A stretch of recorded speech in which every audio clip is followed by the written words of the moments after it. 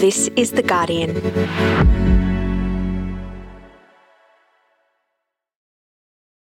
Hey, Laura Murphy-Oates here. Today, we're bringing you something a bit different. The first episode in a major new investigative series from The Guardian. It follows the story of one man, a cyberstalker who terrified people in his hometown in the UK and beyond for more than a decade. His harassment would often start in the same way, a fake profile posing as a young woman with a simple message. Hey hun, can I tell you a secret? You can listen to all 6 episodes right now by searching for Can I Tell You a Secret, wherever you get your podcasts. Here's Guardian journalist Shirin Kala. Just before we begin, this is a podcast series about stalking, and some people might find parts of it difficult to listen to. There's also a little bit of swearing. Oh, hi. Hello. The council. No, so I'm a journalist for the Guardian newspaper. Excuse me. Oh, go on. Sorry, yeah. I'm a journalist for the Guardian newspaper. My name is Shirin, and I'm working on a podcast about Matthew Hardy. Right, yes. You see him over there, right? Yes. I'm on a quiet road, looking at a small block of flats. We've had people round with guns, knives looking for him. It was like a living nightmare. I'm here because of a name on a court filing. Yeah, Matthew Hardy was very, very nasty. He made himself out to be someone he wasn't, and he taunted ladies for 10 years because he's a very clever person. Another neighbour wants to talk. This lady from The Guardian, do you want to know about Matthew? Yes. I heard that people used to turn up here at all hours of day and night and sort of try to start fights with her. Yeah, we have had problems with that, which is a bit daunting. There was groups that come. I think the last lot were from Liverpool, and they weren't like youngsters, they were grown men, quite upset. So they were definitely after him. We didn't know what was going on. Yeah, it's been difficult.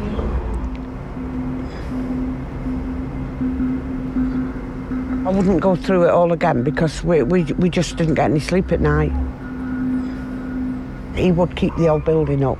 How would he keep people up? Shouting, screaming, thundering round like a herd of elephants. Did you know why all these people were turning up? We didn't know what extreme it was. It just got more and more serious, I think.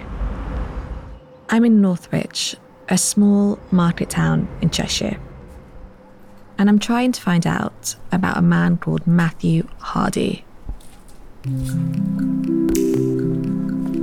I wasn't sure if anyone would know who he was. I've done a lot of door knocks, and most of the time, people slam them in your face. But this time, this story, it felt different. Everyone wanted to talk about him and what he'd been doing online.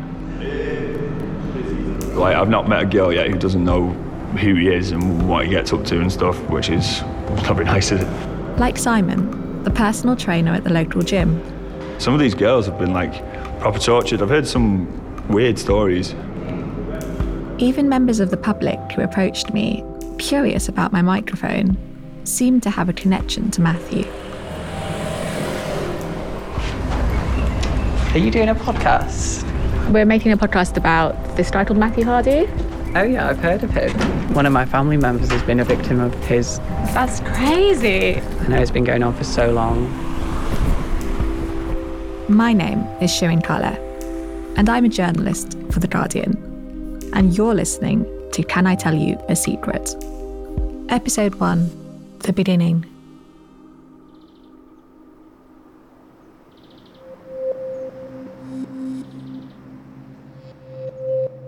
The reason I'm getting stopped on the streets of Northwich is because Matthew Hardy has terrified people in this town for over a decade.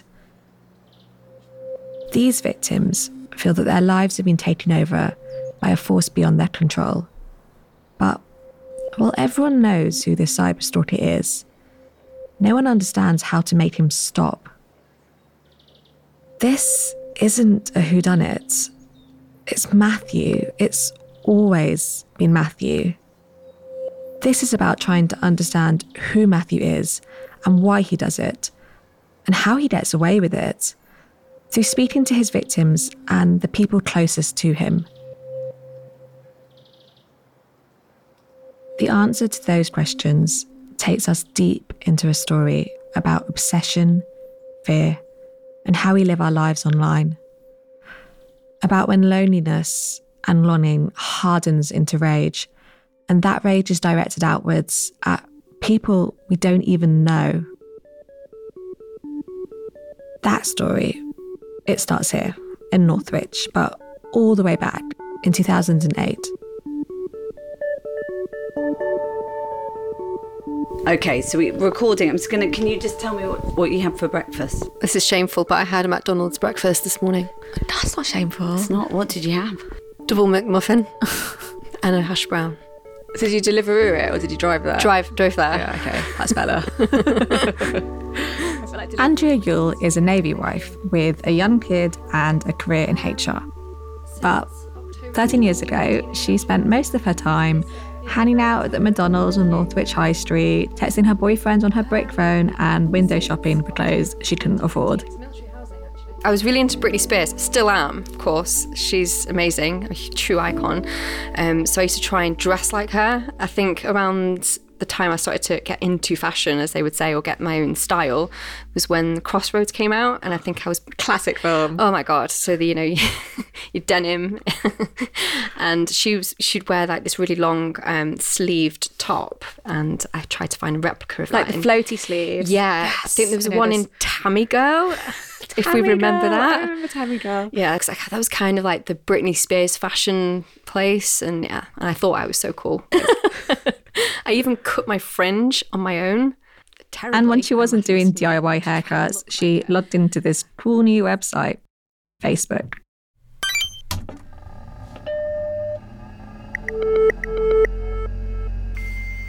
It was really exciting because we had MSN throughout school, and then Facebook came along and everyone was able to share every ounce of their life. And for nosy people like myself, it was even better. So I can see, oh, so-and-so went out with so-and-so on the weekend. Facebook was the social network, and it had recently infiltrated Andrea's school, the county high school Lethbridge. Teenagers rushed to share details of their lives online. It was the first crack in our digital privacy. The first time we let the light in. If your friend wasn't on Facebook, you'd be like, why aren't you on Facebook? Can't you be on Facebook? I'll set you up. Because everyone wanted everyone to be on this new wave of technology. Most naughty teenagers, myself included, remembered getting an account and agonising for hours over a very particular decision. Picking your profile picture was the utmost importance. After a night out, you'd pick one of those photos as your profile picture. We didn't have filters back then, so you'd have to pick the best one. And if your friend was in it, you'd crop them out. Of course. And you'll take 50 photos on a night out. Yes. And upload all of them the same night. If you could. And it wouldn't be on your phone because I didn't have a smartphone. Digital camera. You had a digital camera. You'd get your cable, instantly upload it, and then tag your friends individually on their faces. Yeah, that was a fun time, remembering that back. All the albums would have titles like yes, Crazy Night Part 3. Someone lost their hat. Oh my God. That's literally what they'd be called. It was, yeah. The memories. Facebook was a digital popularity contest. The more friends, the better. You just add everybody. Like, oh, so-and-so, who's this? Don't know them. I'll accept them because that was the etiquette. Back then, social media was carefree. If we posted like people who had no idea that others were watching, that's because we had no idea that others were watching. We were at the beginning of our online lives, still laying down track on the social media railroad. Facebook was just a fun new technology like Tamagotchis or electric yo-yos. None of us had any sense that it might be harmful, but Andrea was about to find that out. It would start off with a random girl. The messages began when Andrea was in sixth form college. They always came from someone she had never met before, girls from the local area with lots of mutual friends. They'd say things like, "Hope you don't mind the ad, darling. Hope you're well." They were really familiar, friendly even. They'd say, "What are you doing with yourself now, babe? Kiss, kiss." Or, "You've changed a lot since school, even prettier." And there was always something these girls needed to tell Andrea, something urgent. "Hey, hun, I'm going to tell you some secret now. Please don't mention it to anybody." It was strange, and you wanted to know what they were going to say to you. So Andrea would reply. More messages would come back, and they would say things like, "You don't know me. I know you and your fella." They'd say, "I need to tell you something." The person would drag it out, not wanting to tell her what they knew. The tension was unbearable. Eventually came the reveal. It would be something like, "My boyfriend's been seen kissing a friend or someone that my boyfriend would know or be connected to." Occasionally, it was really specific, like this one. "I've seen your boyfriend kissing a girl in the bakery at Sainsbury's." And at first, Andrea believed it. Oh my God, who is this? I started to become quite jealous. I thought, what's the gossip now? What's been said about me behind my back? I was terrified. But then, sometimes, things were off or a bit weird. Dates were mixed up, or certain details were wrong. They didn't quite add up. That was the problem. It wasn't just Andrea getting these messages. She started hearing from other girls at her school that they had been getting them too. The messenger told them that their boyfriends had also been cheating on them, and they believed it as well. The messenger was tearing through relationships, destroying friendships, breaking people apart. You didn't know who you could trust. You just got paranoid.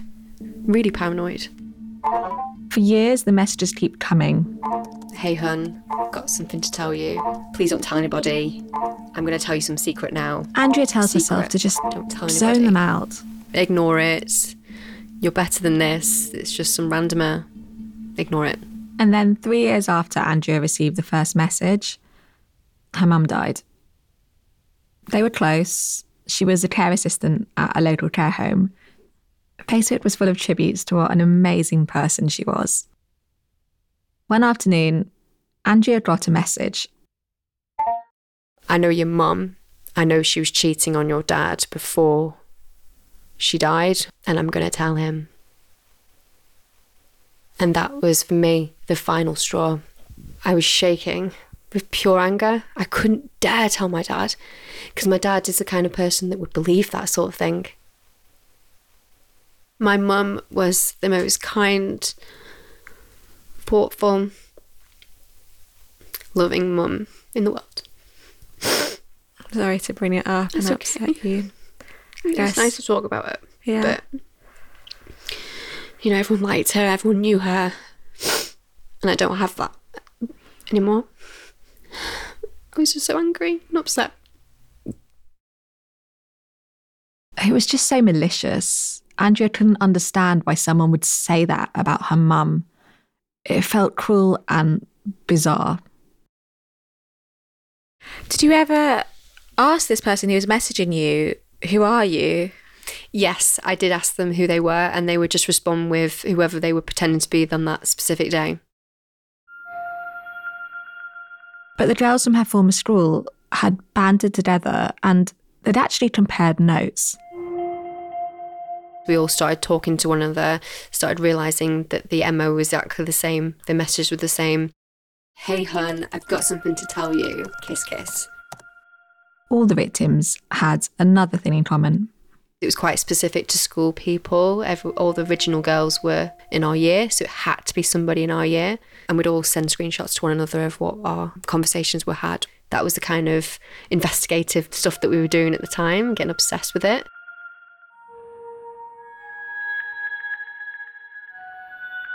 And one name kept coming up. We eventually landed on Matthew. Matthew Hardy. Someone called him out and he admitted it. in some way. He was a boy from Andrea's old school, but having a name, even confronting him, didn't seem to make any difference. Everyone in Northwich knew that this person was hacking accounts or creating new ones and harassing girls. Everyone in Northwich? Everyone, pretty much. If you were under the age of 25, everyone knew about it. If you got a message, you'd say it's Matthew. So when Andrea got the message about her mum, she knew who was responsible and she went to the police.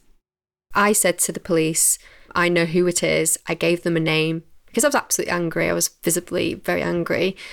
And they said, we can't do anything. We don't know who it actually is. It could be Matthew or it could be somebody else. We can't prove that and you can't prove that either. I think it was something about IP addresses or it's an anonymous message profiler. I just think they were just like, what can we do?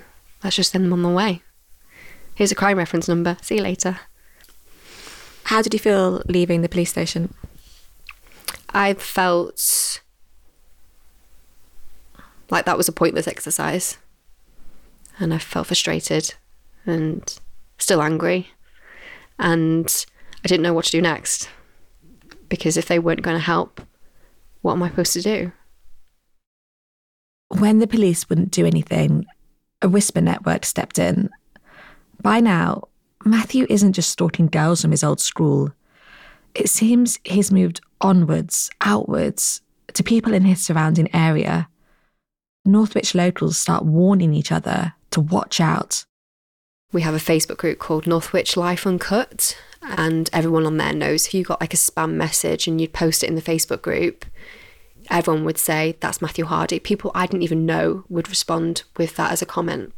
People with pitchforks almost wanting to harm him. People wanted to harm him and find out where he lived.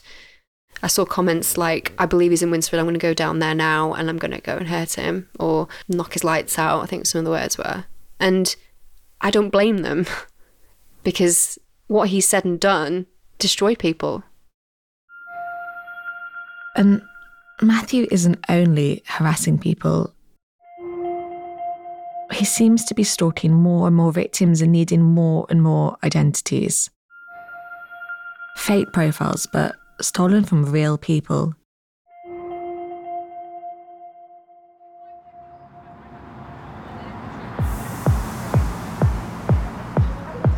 (2019), the height of summer. A young woman we're calling Amber, she's 23, is heading out to her favourite bar. It's called Quayside. When I go out into town at night time, I just find that everybody's my friend. Like, I just love everybody. Amber's lived in Northwich her whole life. She's a beautician and she's good at it. She's super friendly, chatty, warm. One of those people who makes her clients feel really good about themselves. Obviously, in my head, I'm just going to have a great night. That's all that's going to happen. I'm just going to dance. I'm going to have fun with my friends, stroll home, drunken, wake up the next day feeling rough. But it didn't quite go to plan. Quayside's right next to the canal that runs through Northwich. Think sticky floors and flashing lights, Jaeger bombs. They play, in their own words, all the best bangers. It's a good time.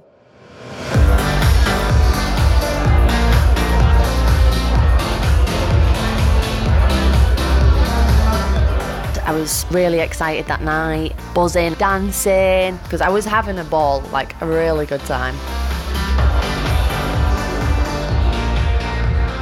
She leaves her friends dancing and pops to the loo. And when she comes out of the cubicle, there's a group of women standing there. And they look like they are ready to cave my head in. I was just like, whoa, and these women are shouting things at me like, you fucking ruined my life. You know, who the fuck do you think you are? How do you think you're going to get away with this? You know, fucking my husband and all this stuff. And I was just like, what? What are you talking about?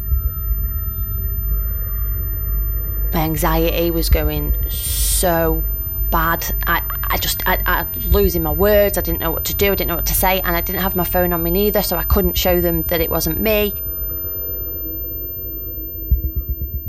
Thankfully, a friend comes and helps her escape, but her night's ruined. She runs back home. I locked all the doors, went upstairs and just fell to the floor, and I was crying, and I cried and I cried and I cried.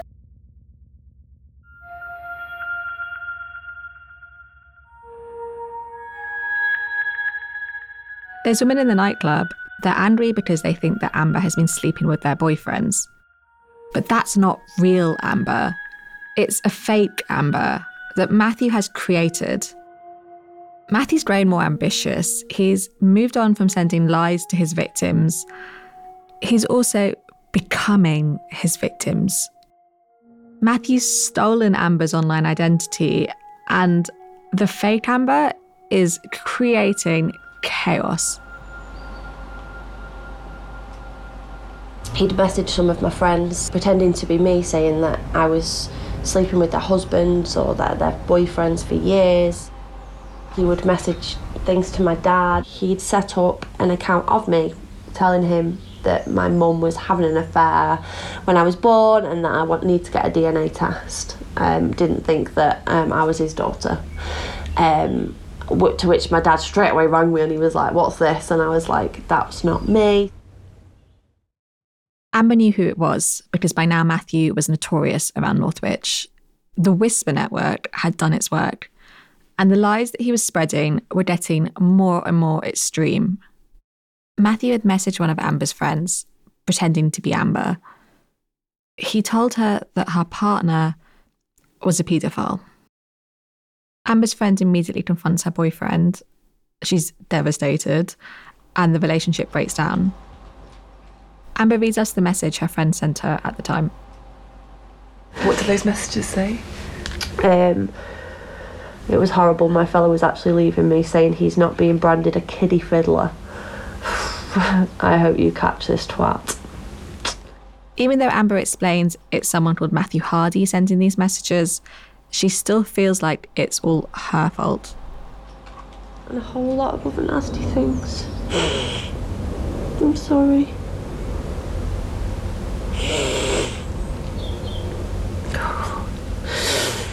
I just put, "Can you please send me screenshots of everything that he said? I'm so sorry he's been doing this to me for 8 years. Yeah, freaking hell. That was hard, reading that. Yeah, I bet. I just blank it out, in my head. Since he's been doing all this, I've just pushed myself away from everybody. Just for the best. Yeah. Amber felt completely trapped.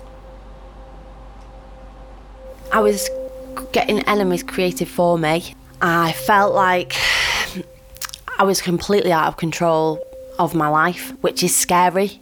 I go around every day making people happy. I'm always nice.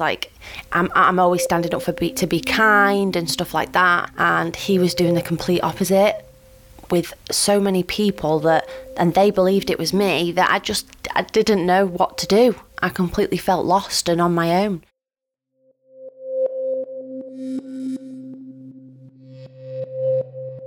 I've spoken to so many women from this town who say they've been victims of Matthew Hardy. Some were even in a Facebook group called Victims of Matthew Hardy. So there's a serial stalker in this small town.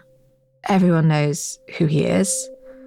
People are turning up outside his flat, trying to get him. Why can no one stop him?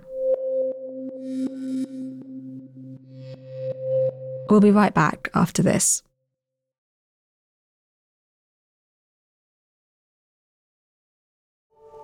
I love all the photos you have of your dog around the house. Yeah. And you've got your dog on nutrition as well. What's your dog's name? Teddy.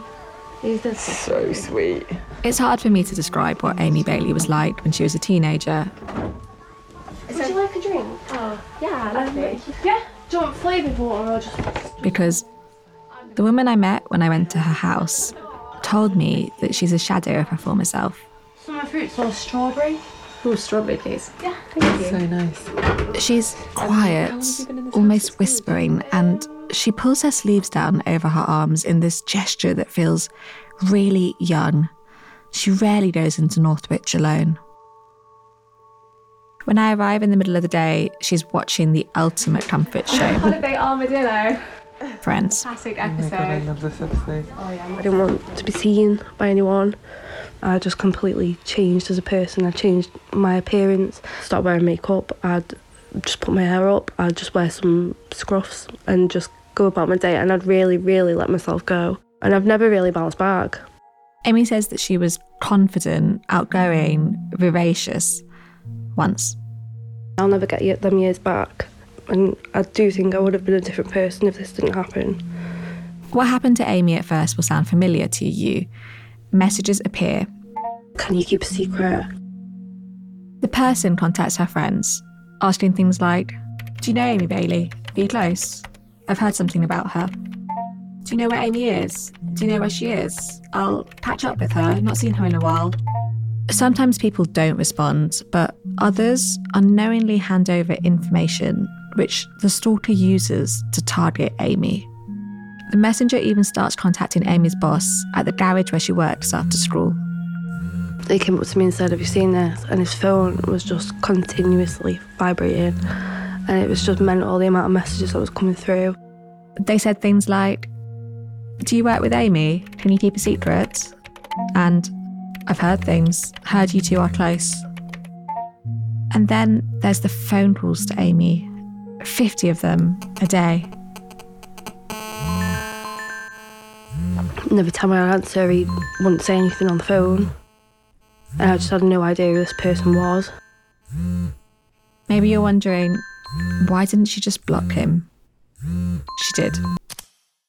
The more I would ignore him and block him, the more messages that would come next time. I just felt confused and just sick. But there's one thought Amy hangs on to for reassurance in her darkest moments. It's only online. One afternoon, her boss asks her to wash a car. Garage is on a quiet street with a row of terrace houses facing the forecourt. She carries out a bucket, slopping with water, and makes a start. And then her phone vibrates. A message. I've seen you washing that car in a blue blouse. He's there, and he's watching her. Like, stupidly, I look down and just see, like, what am I wearing? And then, like, it's as if, like, you're losing all the sugar out of your body and you just go really lightheaded. And then it goes from, like, feeling so scared to just feeling so upset. I just couldn't stop crying. I didn't know how to make it stop. The stalking forces Amy to move house 3 times. She leaves Northwich and moves to the surrounding villages. But it feels like she can't escape him. One time, Matthew finds out where she lives and messages her, telling her that the takeaway across the road from her house looks good. I would constantly be looking over my shoulder, like just looking around, watching people, wondering if they're watching me. Because of his obsession, I didn't know how far this was going to go. She goes on medication to cope with the stress. Just what he's done to me mentally, once you've done that, the damage is done then. You're not going to change it. So that's sad. While this is all going on, Amy goes to the police. There was 2 officers. The person that did most talking was PC Lorme, and it's as if he took it personally because he was really, really angry about it. All right. Well, I'm Stuart. I was a police officer for 25 years. Former PC Stuart Lamb is gruff, no nonsense, matter of fact. But he's also kind, almost paternal. You can see why Amy felt like she could trust him. It was horrendous. It was what she was describing to me. It was like your worst nightmare. So I thought, well, this needs looking into straight away. And you could see the distress on her, and it was I mean, it was almost distressing for me because you think, well, how would I be in that situation? But here's the thing. Stuart finds out that the person doing this to Amy is already on the police's radar. They just said, right, what are the messages, what are the accounts? And then they left for about an hour. And then that's when they came back and told me his name, Matthew Hardy. 60 minutes. That's all it took to figure out who was ruining Amy's life. And this isn't because of the experiences of any of the women we've already heard from. Not Andrea, not Amber. It's because in 2011, the same year that Matthew began stalking Amy, he hacked the Facebook account of a former classmate of his, Samantha Boniface. Matthew impersonated her online and started having sexual conversations pretending to be her. On one occasion, Samantha was approached by a man at the supermarket. He wanted to know if she was the girl who'd been talking dirty to him on Facebook. In October of that year, Matthew pled guilty to hacking and harassing Samantha Boniface and was given a restraining order, a suspended prison sentence, and 250 hours of community service. I thought I would feel better knowing who it was, but because I actually don't know this person, I've never met him before, I didn't feel any better because I didn't know how he'd got all this information on me. But the police at the time, when they told me who it was, they explained to me about how he's very, very, very clever on a computer. 2 years later, in 2013, the police tell Amy they can make it stop. Amy gets a restraining order against Matthew. The restraining order is a brilliant tool. A lot of people who are under restraining orders, they will respect it. It's like, wow, this is serious now. This isn't going to go away, and to give her the reassurance that it's over, which hopefully it was for her. Matthew can't come near Amy, he can't contact her, or her family and friends. He's not allowed on social media either.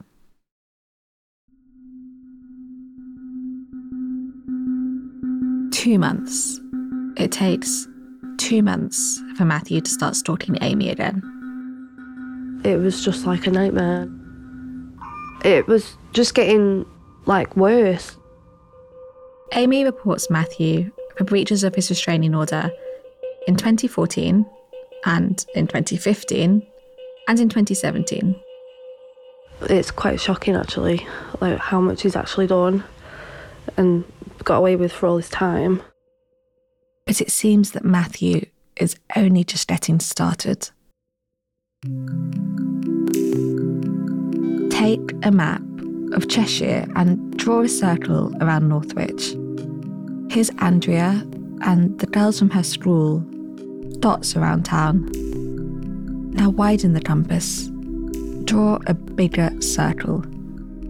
Matthew moves outwards.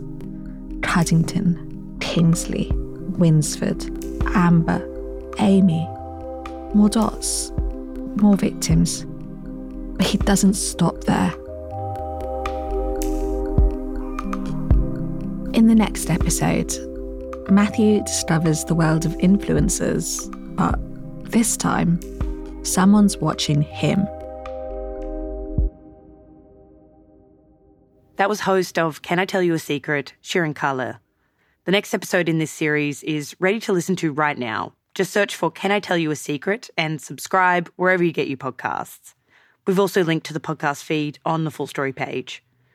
This episode was produced by Lucy Hoff, with music and sound design by Axel Cocoutier. The executive producers of Can I Tell You a Secret are Charlotte Pritchard and India Rappeson. The commissioning editor is Nicole Jackson. Additional production by Karishma Luthria and Daniel Simo. I'm Laura Murphy-Oates, and we'll be back with another episode of Full Story tomorrow.